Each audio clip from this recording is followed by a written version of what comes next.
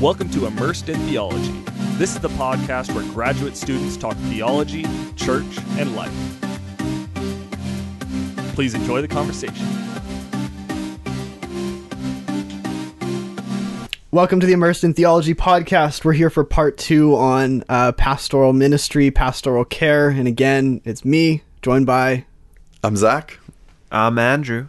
And we are Immersed students at Village Church. Guys, we are jumping into part 2 of pastoral ministry, or philosophy of it. Last time we were talking about seeing people as actual people, which is probably pretty important. That idea of empathy. How do we actually care for people well? How do we not just see them as numbers or as tasks or all that kind of stuff? And then what do we do about this idea of being all things to all people and ensuring we operate in our giftings, do things well, and navigate all of that kind of stuff? Today we're going to take a little bit of a different road into this, a different look at this, and kind of go back a little bit farther of what characterizes the life of the pastor and the way we actually come at both life and ministry. Andrew, one of the things you said really stuck out to you, and I totally agreed, was this idea of both mysticism and the contemplative life.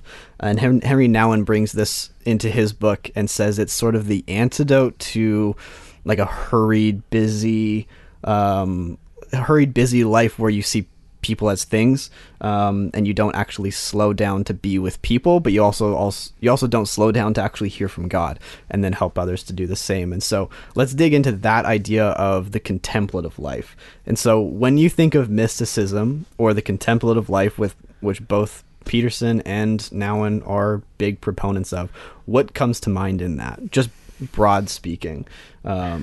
Because I don't know if I feel like we should just talk about what that actually means first, and then how do we apply that to pastoral work? Yeah, I think when I think of mysticism, it's more of the heart, whereas theology more of the head. And so absolutely the mystical aspect of our faith is highly important, because I think that's where we truly experience and connect with God on an emotional, relational level. And the head and the theology fuels that. It's kind of like the backbone. But without the mystical, you're not going to experience that intimacy in the same level. So in talking about relevance and how we actually love Jesus, Nouwen, he says, to live a life that is not dominated by the desire to be relevant, but is instead safely anchored in the knowledge of God's first love, we have to be mystics. And a mystic is a person whose identity is deeply rooted in God's first love. And like when I read that, it's kind of airy. Like a mystic is a person whose identity is to be deeply rooted in God's love. How do you do that, practically speaking? And so that would be something I'd ask you guys is, and I'd love to talk about, is like, okay, so when we are talking about mysticism, what do you guys think? But then how do you actually do it? Yeah, and I think that's a great question. So when I think about even just going really simply and broad, mysticism, I think a mystery, right? The root of that is this something that's not quite unknown. And I always think of the Gospel of Mark. It's kind of defined by mystery. Even just, it's short, it's to the point, and it leaves you with a lot of questions. Like, who is this? And that's even what Mark was trying to do in this gospel, is this God, this thing is kind of unknowable in a sense. Jesus makes himself knowable through the person, but the fullness of God is unknowable completely, because this is the richness and the glory of God is to be something that is so beyond our brain and our human body that it is mysterious, and we should always hold that in deep reverence for what it is. And I think that is the start of this whole point, is understanding who God is and understanding who we are. And we are always so far below the fullness of God. And if you took that approach to every single interaction, every single thing you did, this is the start of mysticism.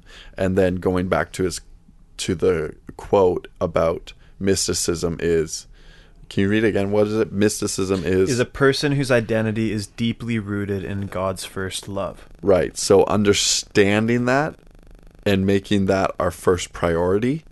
So understanding that God is so high and we're low, is that will be our first priority when we look at any situation, that we will be revered of God, have this reverence of God and this full honoring of his character, that puts every single thing into correct perspective. And that would just be, I think, amazing. How often it's like, I don't want to talk to that guy. No, stop. Play out the true facts of who you are, who this person is, what your role as a pastor, what you're being called to do. It doesn't mean you have to do all that stuff, but put it through this checklist first. Yeah, I agree. And I think this idea of like mysticism and the contemplative life, it's like, so what does it mean to be a mystic? And some people say like the Apostle Paul was like the first mystic or one of the greatest mystics. And in terms of like, you're dealing in the mysterious. And Paul talks so much about like these weird mysteries. And literally he says mysteries all the time, the mystery of the gospel. And like he deals within this whole realm of being indwelt by the Spirit and walking in the Spirit and all that kind of stuff. And that falls largely into this idea of mysticism, and to live a life that's out of all of that. And so it's like to walk in step with the Spirit as a mystic, where you are being led by the Spirit, you're dependent on the Spirit, you're following the Spirit's leading, like all of that kind of stuff falls into this idea of being a mystic, and mysticism. And then tying that into like the way you then operate and everything, where you're saying like you're looking through a different lens. And I think that's what it means to be a mystic, is like you are constantly in that place of understanding where God is in relation to you, but then also where his Spirit is in relation to you in that moment. And you live your whole life like that. So it's that constant awareness and that constant operating out of a certain place, of held belief and all that kind of stuff. And then the contemplative life is very similar to that, where you're always thinking about that. You're always seeing through that lens. Right. And you're also thinking too, like it's to contemplate, right? It's to like think it through. And when I think of the contemplative life, I think of a slower life, because it's hard to be a fast contemplative. I think, I think that's an oxymoron. Yeah, totally. Or like, or a busy contemplative. Yeah. I actually don't think that happened. Like that can work. That doesn't make sense. Well, I don't believe in the word busy, so it's fine. Hurried. Ignorance is bliss, I guess. A hurried mystic or a hurried contemplative. I'm busy being contemplative. I can't say the word. I'm busy contemplating. There you go. You could say that. Sure. I'm too busy to do that. I'm just contemplating. I'm just too busy being mystical. So. I like what you're. I've never actually thought of that word mystic or mystical in terms of mystery, which is probably stupid to even say. But when you guys brought that up, it made a lot of sense. And so I'd say between 3 to 5 years ago, I was way more on the mystical side in terms of my faith. Like everything was about kind of being in awe of that wonder of God, that mystery of God, connecting with him contemplatively in prayer, in worship. And that was a huge aspect of my faith. And now over the past year, Bible college, Immerse, and even my year before at Winnipeg, I've become way more on the logic side. Right. And that's a beautiful thing. I think that's amazing. And I think that's what school does, is it just firmly roots you in that theology. But my concern is that we lose sight of that mystical element of the faith that Nouwen is talking about, that's so important. And I would say, kind of off your point, Nate, about how you can't have or maybe not can't, but it's incredibly hard to have a busy life and a contemplative life and being and engaging in contemplative prayer. It's so easy to just pretend or say you're busy and not engage mystically with the gospel or with God. And so I think it's a need today for us to be more on at least engaging with the mystical things in terms of our faith, like in connection with Jesus. Right. But it's very easy, especially as us as immerse students, to just get caught up in logic, our assignments, theology, and those practicals. Well, I even think, I just think about the name of this podcast, Immersed in Theology. Right. I think about the fact that when you go into theology with this logic that you're talking about, Andrew, when you go into it, it's impossible to not apply it to your life. Mm-hmm. And then you're struck with hard questions. And it's not cut and dry about this is what I should do or this is what I should be. The more you think about theology and immerse yourself in it, that's messy. And that is hard. And then you get to this mystic idea and how do I deal with this versus this, works versus faith. I mean, the Bible's filled with these concepts that are the character of God that seem like they're working against each other. Mm-hmm. They're actually complementing each other and bringing a deeper meaning to both. But that isn't something that I can just express in a sentence or explain to you. That's something that's lived out over a lifetime through this reverence and this mysticism of God. Right. So I totally think you need both. You need to know Bible. You need to know theology. Agreed. And you need to wrestle with it and apply it to your life and say, okay, I like that, but how do I apply it to my life? Yeah. And if I apply it to my life, is that something that I can just say on paper, or is that something I can actually do? Right. That's where you get some extremists, like maybe Reformed theology or charismatic theology. It's like, okay, well, how does that actually work into your life? Mm-hmm. And let's look at that as an example, opposed to just what's on paper. But yeah.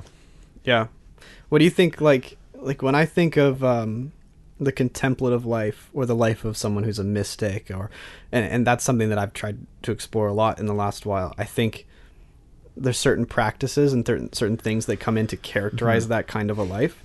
And I think of lots of spiritual practices in that. Because when I think of people that are mystics and contemplatives, I think a lot more of the spiritual direction type stuff, a lot more kind of like silence and solitude, like journaling, more reflective things, those things where it's like, like contemplative prayer, it's like, I don't fully understand the way I'm connecting with God, but there's something going on. Yeah. Mm-hmm. So you have to have the theology to back it up, 100%. Right. But then you're engaging in this, like the mysterion, which is like what Paul uses, right?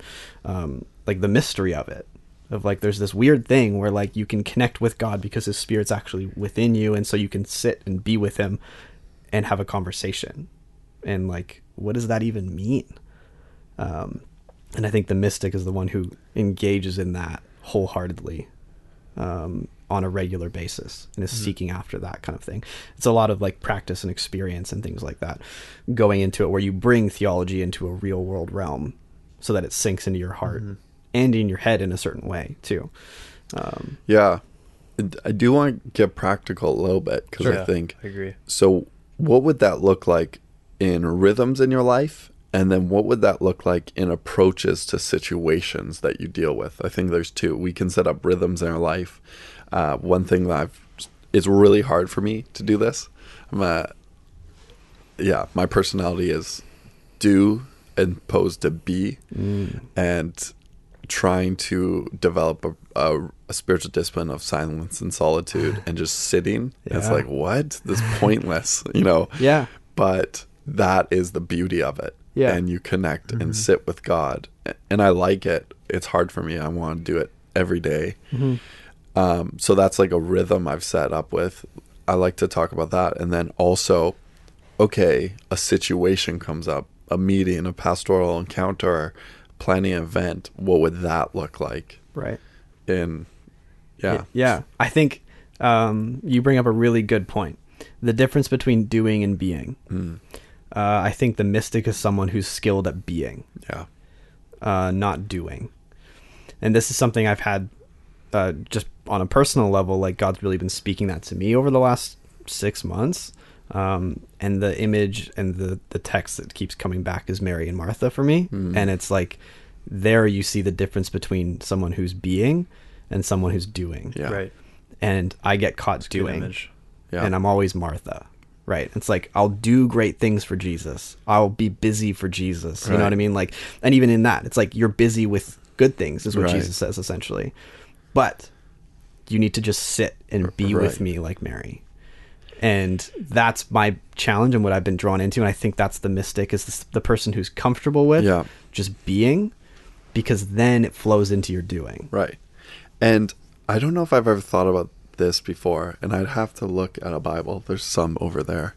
But Yeah, that's a Bible. Jesus says, Martha, Martha, Mary has chosen the right thing, and that will not be taken away from her. He's not saying, do this. Well, he is. He's saying you need to do more of that. But he's convicting Martha of her sin, which isn't necessarily doing, but it's the judgment on her sister. Because that's really easy. And I'm speaking from a place of, I know it's like, what are you doing? Like, you're not doing anything. Yeah. It's really easy for a person that does a lot to cast judgment and bring people that be a lot into a place of a lower level. Yeah.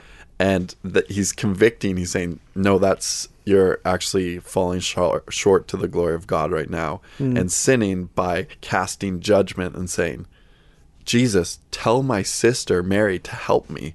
I'm trying to serve you. Yeah. And he's saying, no, she's chosen the right thing that will not be taken away from her. And it's like, you could have chosen to be with her, but you chose to do, which is good.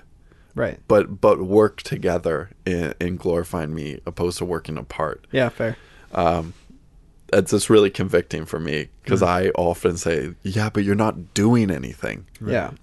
It's worthless. It's 100% not worthless. Yeah. It's the same, if not even more, because he says it's the right thing. I could be misquoting the Bible. I shouldn't do that. I'm sure in some translation it says that. We could look it up. But no, just go by faith. yeah, it's fine. Someone will correct us later. Yeah. Yeah, I agree. And I think that's the hard thing about it. And that's where I think as a pastor, you need to learn to just be. And you need to learn how to be with Jesus in a way where it's like, because you have to, and this is what Dallas Willard says in the whole apprenticeship to Jesus idea, is that you have to learn how to be with Jesus so that you can actually learn from him and see what he's doing and like be close to him. And if we're just so busy doing things for Jesus, like Nouwen even says, it's so easy to, be God rather than love God and all that kind of stuff. I think we'll actually miss it. And, but just being is so hard. But there's some people, and I don't remember who this comes from, but they talk about the idea of wasting time in God's presence. It came out of Paul Miller's A Praying Life, I think, but I think he's quoting someone else. Right. But the idea that like, you're just, to us, it feels like wasting time in prayer. Yeah. And even as pastors, I think it can come to that where it's like, we feel like we're wasting time in prayer because we're like, I'm not doing anything. Yeah. But then you read Nouwen and Peterson, it's like the most important work you need to do as a pastor is prayer. Is to be a pastor. Is to be the person who prays for the people and who loves people and actually just learns how to be. And it's like, that's the life of a mystic, I think, is the person who's learning how to just be in God's presence and see that as productive time. Yeah. Isn't it like Martin Luther, Martin Lloyd Jones? I don't remember, one of those guys. Some Marty McFly. One of those guys. One of them that sounds McFly. right. Yeah. Who says it's like, I'm too busy not to pray for 6 hours. Too busy not to pray. Isn't that a Bill Hybels book? No, it's Martin Luther. Yeah, he says how I think it is a book too somewhere. he's so busy that he has to pray for at least 3 hours a day. Right. Yeah. And if he's going to get everything done. Yeah. And that's a whole different mindset. And I think Right. that's what we're called to as pastors. Yeah. Is it's like, we're too busy to not pray for things. And learning that unhurried life and things like that. Yeah, I think what you just said about the being is really good. And it's so easy to sit in silence and solitude before the Lord for like even 5 minutes if you're not doing it regularly, and think, oh my gosh, this is so hard. Like, I'm wasting my time. If you're not doing it regularly, obviously as the practice you continue, it's a lot easier.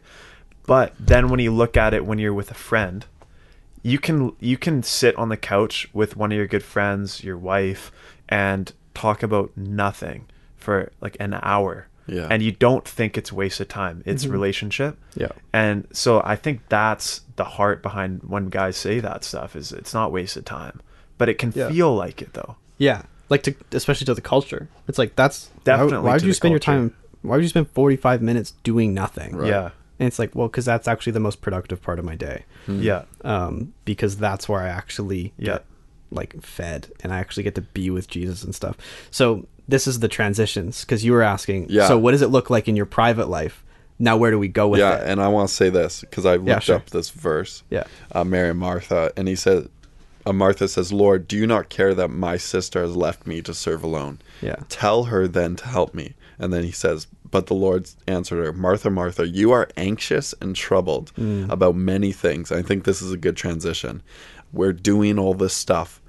You are anxious and troubled about many things, but one thing is necessary. Mary has chosen the good portion. I think that's interesting, which will not be taken away from her. Yeah. And the question we can talk more, but one of the fundamental questions, is it enough to spend enough time in prayer? And does that help us enough in our other times? Or is there another attitude that we have to continue in the busyness, which maybe the sin of that would lead to trouble and anxiety, which is said here. Anyways. Yeah. Thought that was really interesting to bring it up. No, that's good. And he says the good portion, which is like, I don't know. That's interesting. Yeah. And what is there more to that verse? Like, it goes on for another like sentence, doesn't it? Or is that the end of it? That's the end of the chapter. Oh, okay. I was thinking there's something else. Anyways, yeah, I think it's kind of both, and I think you learn in those times of being how to then continue being. The monk Brother Lawrence, you guys heard of him before? Yeah. Brother Lawrence Paul. Yeah. Practicing the presence of God, like that's his whole thing. And this is that contemplative life again of just he pulls that private time, being, prayer, all that into the rest of life. And so he has these, I always butcher this quote, but he was a dishwasher at a monastery. That was his job, or a cook and a dishwasher. And he says basically, like, I can feel the same level of intimacy with God when I'm online as a cook, or I'm washing pans and stuff like that, as I do on my knees in prayer in the morning. Wow. He's like, the intimacy that I feel doesn't change because he's learned how to, what he says, practice the presence of God in everything that he does. And that's where I think it draws into the rest of life, is you learn how to do that. You learn that in the quiet time, but then it comes into the rest of life so that you can go through everything you're doing with an awareness of God's presence in that. And that's where it becomes so important. And he says this other fascinating thing. He says, if you find it hard to engage in like a quiet time, whatever you want to call it, with God, if you find it hard to engage in being and in prayer, he says, one of the issues that you're probably facing is that you've gone so far away from him in every other moment of the day. You have to come so far back. Right. And he says, if that's your problem, then try not going so far away throughout the rest of the day. That's a great and you'll point. find it easier to come back later. Mm-hmm. That's, to me, this contemplative going to the rest of life. Right. So you've learned it, now carry it and actually learn that disposition for the rest of life. Then that it starts to influence the way you interact with people. Right. Because now this is where that awareness of the narrative of your place, of God's work, of what the Spirit's doing, all comes into play in every interaction that you're having. Yeah. Like, I think there's so much within that. That's really good. Yeah, it's like the foundation. I was just reminded, Dallas Willard, he said once that the most important aspect of our life is keeping God before our minds. And that's always stuck with me, because how easy is it for that not to be the case? But on a practical level, it's like, okay, how do I keep God at the forefront of my mind throughout all times of my day? Like, that doesn't seem possible. Like, there's certain things that are going to attract and need my entire attention. Right. But it's almost like the how you set up your day, how you are engaging in just being, even when you give your attention to those other things, God is still in your mind, in your heart. And that is a posture I think that Brother Lawrence obviously mastered. Mm-hmm. Yeah. Yeah. That's good. Thoughts, Zach? Like, does that answer, like, do you think that we're getting at what you're driving and for? I'm just think it's a good conversation. Oh, yeah. Because I think pastors really struggle with it. I think so, too. Especially, Oh, I struggle with it all the time. right. Like, Anyone very in apparent. ministry. I just think about, so Monday, most pastors quit on a Monday. And that's because they just have come off of Sunday ministry, right? Right. And I know there's so many stories, and maybe people are listening to that, and they got their resignation letter all printed out and stuff. Mm-hmm. And it's usually the stress and the anxiety and the overwhelming burden of life. And okay, you come off of a Sunday with more anxiety, more trouble. I can't do that again. That's with people. And I mean, obviously, I'm not saying, oh, well, you're not spending enough time with God, but what is the heart of that anxiety and that trouble and that burden? How are you approaching every single situation? You know, is it that you aren't spending enough time with God? Is it that you aren't taking this correct attitude with God through these things? Or maybe, and I'm a very practical person, so I'm like, are there practical things you can do?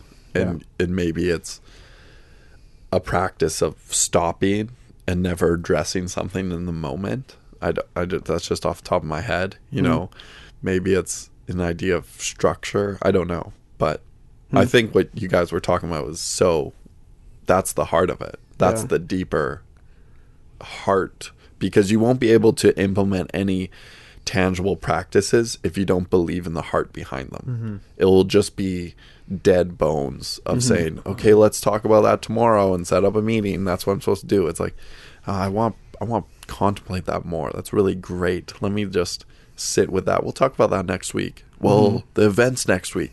That's okay. It'll happen, right? Yeah. Whatever it is. Yeah. And I think that time spent being and like thinking, meditating on scripture or on what God's speaking, all that kind of stuff, like it just sets you up better to address those things in the moment too, because you're reminded of in silence and solitude, especially, like, I don't know about you, but like I feel small. Yeah. And even in taking breaks, and I've been practicing taking a Sabbath, it's like when you stop doing things for a little while, I get really anxious, but two, you start to kind of realize, like, I'm not a big deal. Like, I cannot do things. I mean, you're not a big deal. I'm a big deal. We know that. You need to practice more silence and solitude then. No. God told me. I'm kidding. Is he though? Anyways, but yeah, so it's like you start to think a little bit differently, and you begin to be informed, and your anxieties kind of come up, and you can deal with them, and your fears and your pride, and you're faced with all those things. Yeah. So you come up to a busy Sunday where everything hit the fan, and like everything, and you're trying to like deal with all that, but then having that position and that mindset of like, I don't have to deal with all that. This isn't on me. Every person that walks up to me isn't another to-do list. Yeah. That's why I think that the burden is it's another thing. And you are first filtering it through your tasks before filtering it through your position, your being of a pastor that is first responsible and to God. Yeah. It's like, another to-do list opposed to, great, let me hear it out. Yeah. And then filter it. Yeah, for sure. What was I just going to say? Do you want to think about it for a sec? I have a point. Sure. I think that... I'll come back to you, Zach. Thanks. I think one of the most important things as Christian leaders is not getting caught up in the appearance-based culture that we have right now, which is, how do you look on the outside? What's your reputation, your status, your social media, your church graphics, just all that stuff. It's all outward focused, and then it makes it so hard. I think it's why we find it so hard to pull back and do those things in isolation, and like it's the secret place. Like I keep thinking of how important it is for pastors, especially as they grow and they increase their spheres of influence, to be active in the secret place in their time of devotion with God, because without it, you're done for. Like you're done. And you need to have it. It's a necessity. It's the lifeline. That's why Martin Luther talks about it, about praying 3 hours a day. And I remember I was with a pastor and an amazing man of God, and he was talking to a church planner, and he was mentoring him, and he said, okay, so how often are you praying per day? And he says, like about 10 minutes. And the pastor that I knew, he said, okay, like you got to start praying for 30 minutes a day. And when I heard that, I was like, okay, that's kind of like, maybe that's a bit religious, or, you know, telling him how long he should be praying for at least like a day. But I think, I don't think that's bad advice. Like, a church planner is running into issues, there's problems, and he's only praying for 10 minutes a day. I don't know if you guys agree, but maybe it can be as practical as, hey, you should pray for a bit more time every day. Right. Like honestly, like we think that 10 minutes in prayer is a long time, but is it? I think it's totally practical. It's like, I mean, it wouldn't sound as harsh as if I said just double your prayer time. Yeah, that's a great way of putting it. Just double your prayer time. Whatever it is, you should be doubling it. And that is... I guess I'm going to 3 hours now. Right. Yeah. I'm 26 hours now. Oh, shoot. Sorry. You better start praying. No,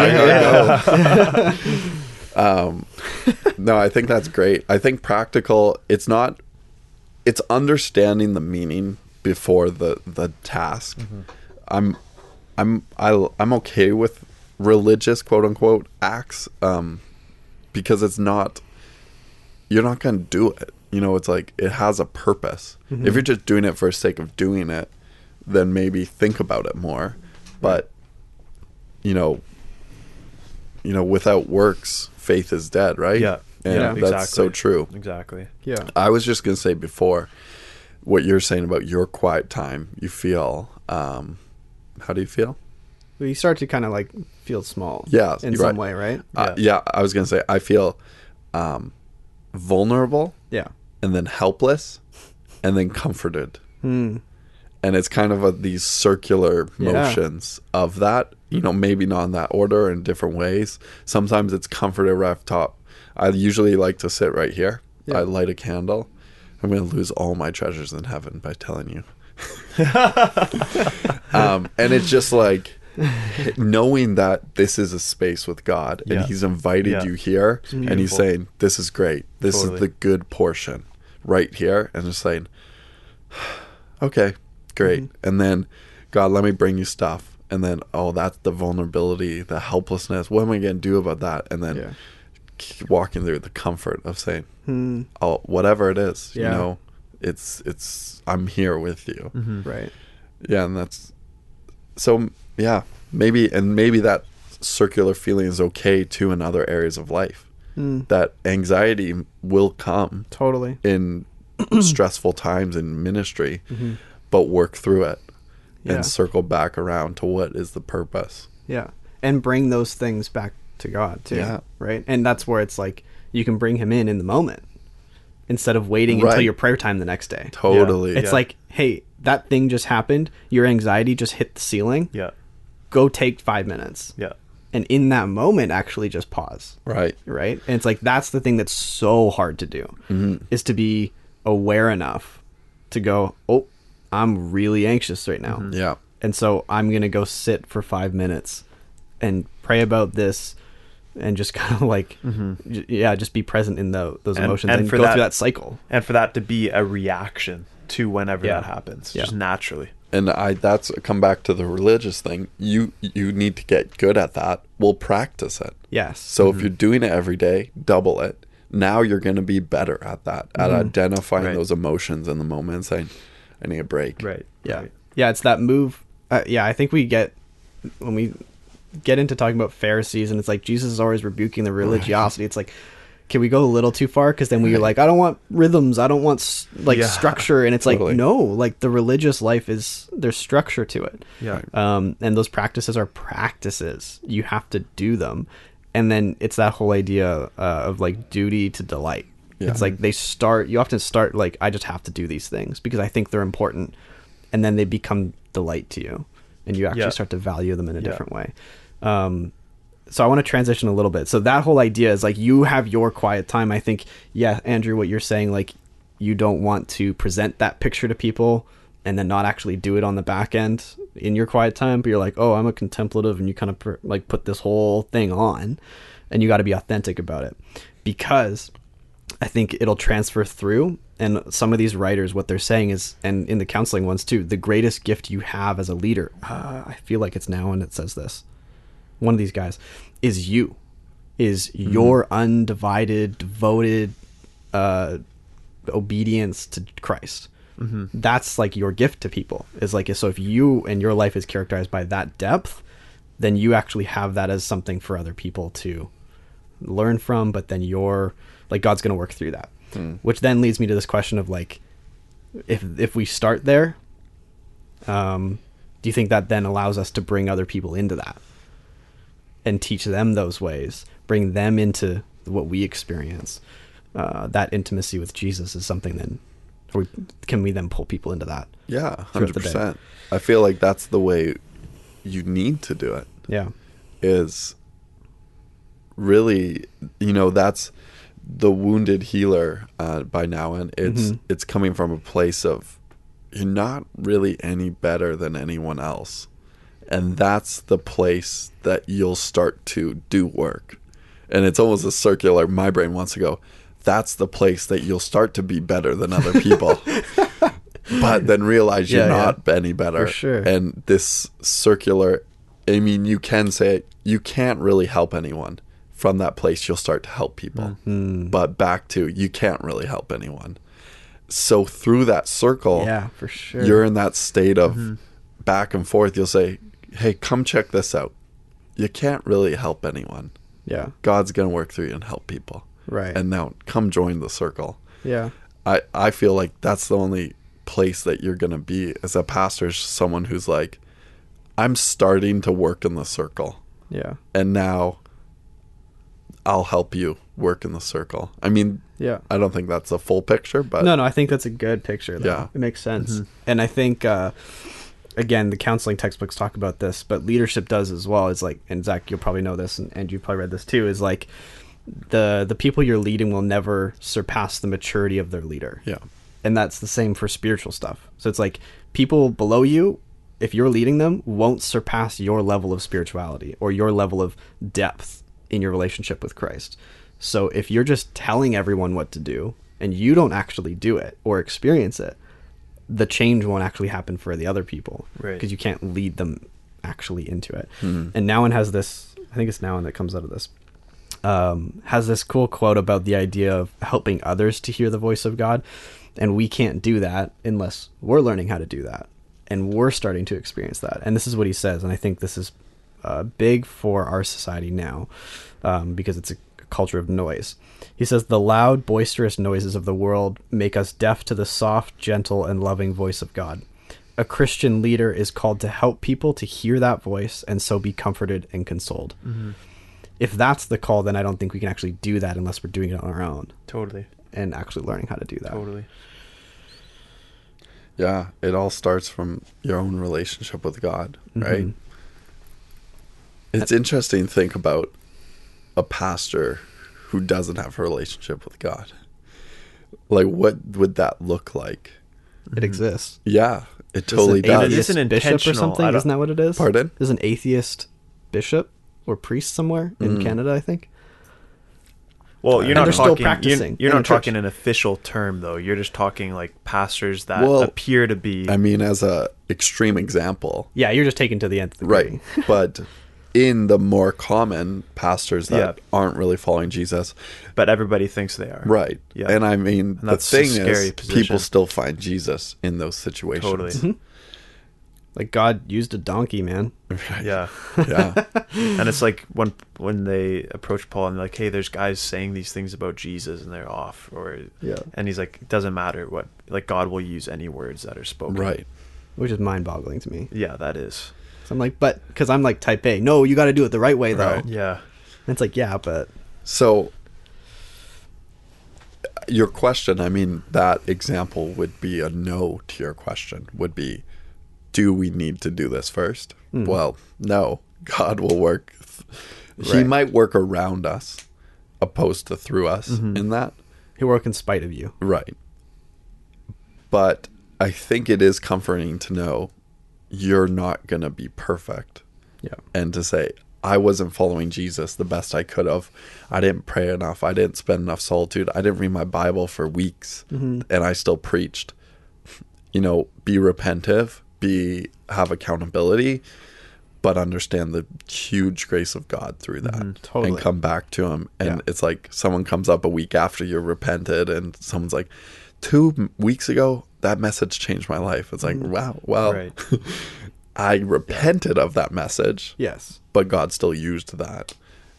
And not that that's a model we want to change, but that's a comfort of God's goodness through us. Yeah, for sure. Because I think it's dangerous to take that and go like the idea of cheap grace, same thing Totally. of like, oh, I'll just keep sinning. Right. It's like, oh, I'm just going to keep not doing any of this internal work. Yeah. Right. Because God will work through it anyway. Yeah. It's like maybe he'll work in spite of you, but don't bank on that. Right. He might Yeah. spite you. Yeah, like God wants to use you for something, and it's like, so steward that well. Steward your calling, your gifting, Yeah. things like that. Yeah, and I don't think you can do that if you're not actually practicing it yourself.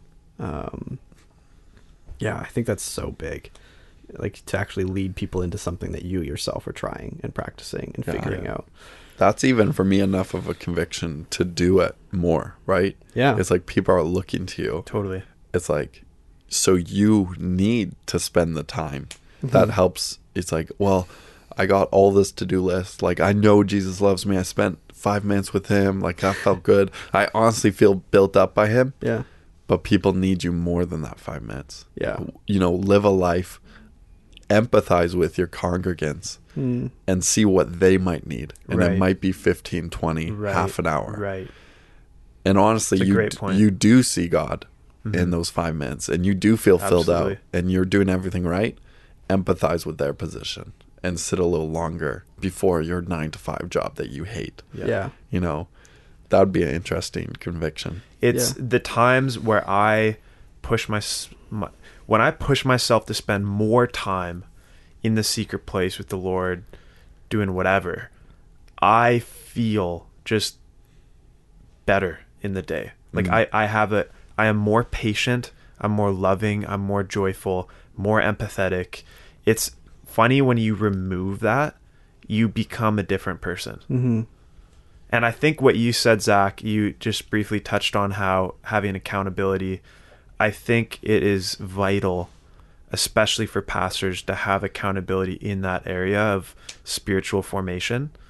And because it's just so easy to be isolated as a Christian leader. Yeah.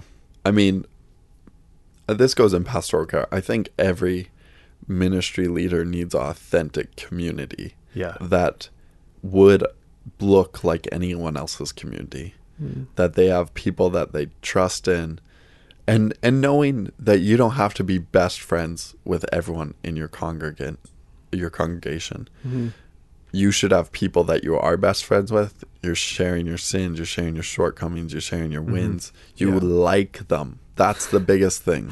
Most of the time. Well, I think I've just had a big conviction because ministry can feel so on for me.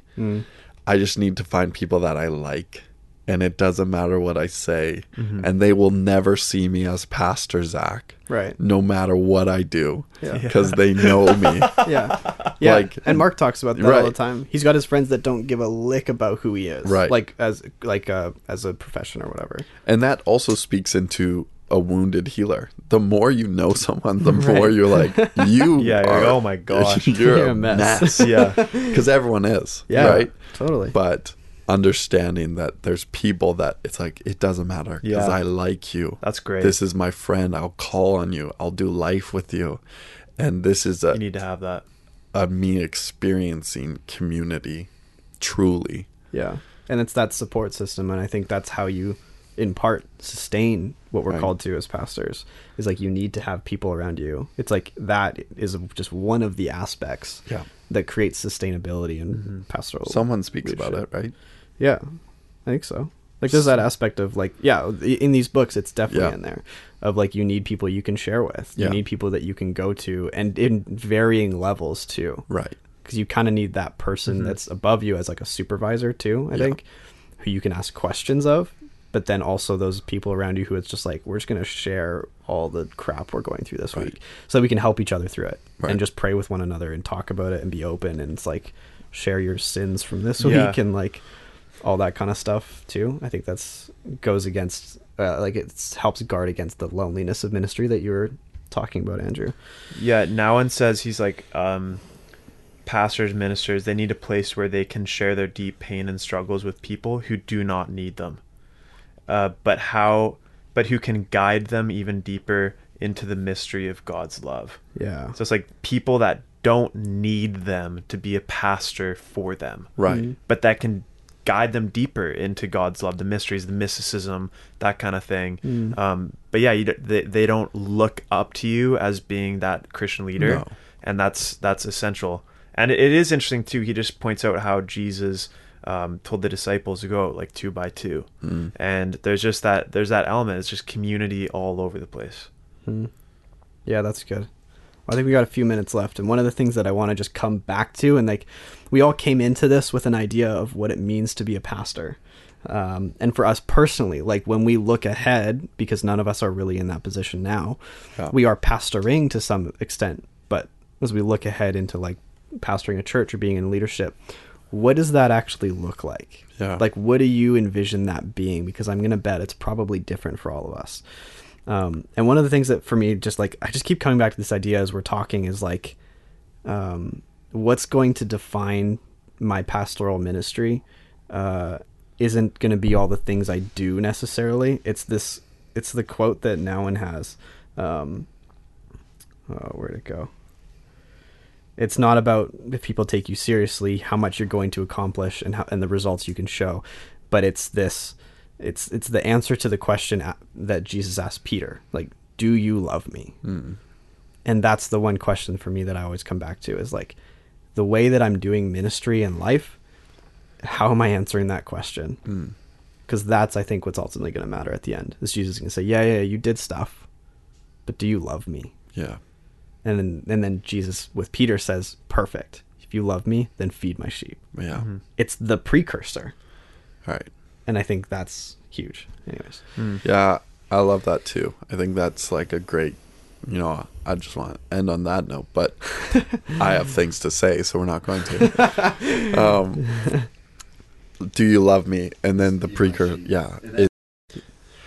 Everyone's called to love people and shepherd to people in some capacity, but it's understanding that your relationship with God is first. And so my definition of pastor is, I like this, what we're talking about before, is being a pastor. Yeah. A pastor is someone who is a pastor, and that they embody, they act it, they sit with it, they do all these things, and not they do them, they are them. Right. And that is their calling. That's what they've had that conversation with God. He said, do you love me? We said yes. He said, then feed my sheep. And they say, I will. And then that's the conversation going in my head over and over again. And that's just my identity is in that. Yeah. And to the capacity of lead be a church leader, lead my church, great ministry, you sit with people. I am a pastor. That's what I do. Yeah. That's not what I do. I keep saying that, but it's who I am. Yeah. And yeah, I agree. I think there's also this level of that where it's like, in the same sense that you are a pastor, I think it's almost like, for me, this is what it was like when we did the write your own eulogy exercise. Yep. One of the things that came down to me was that I feel like I have that call to pastor. Yeah. And for me, it's less of be the pastor, which I agree with you. Right. But it's also that sense of like, me being is to pastor. Like, I'm called to do that function. Yeah. Right. And so now, even though we're not pastors, and I'm not a pastor right now, I'm in leadership and I'm called to pastor. Yeah. And that's forever going to be my calling, no matter what I'm doing. Right. And no matter if I have the title or not. Yeah.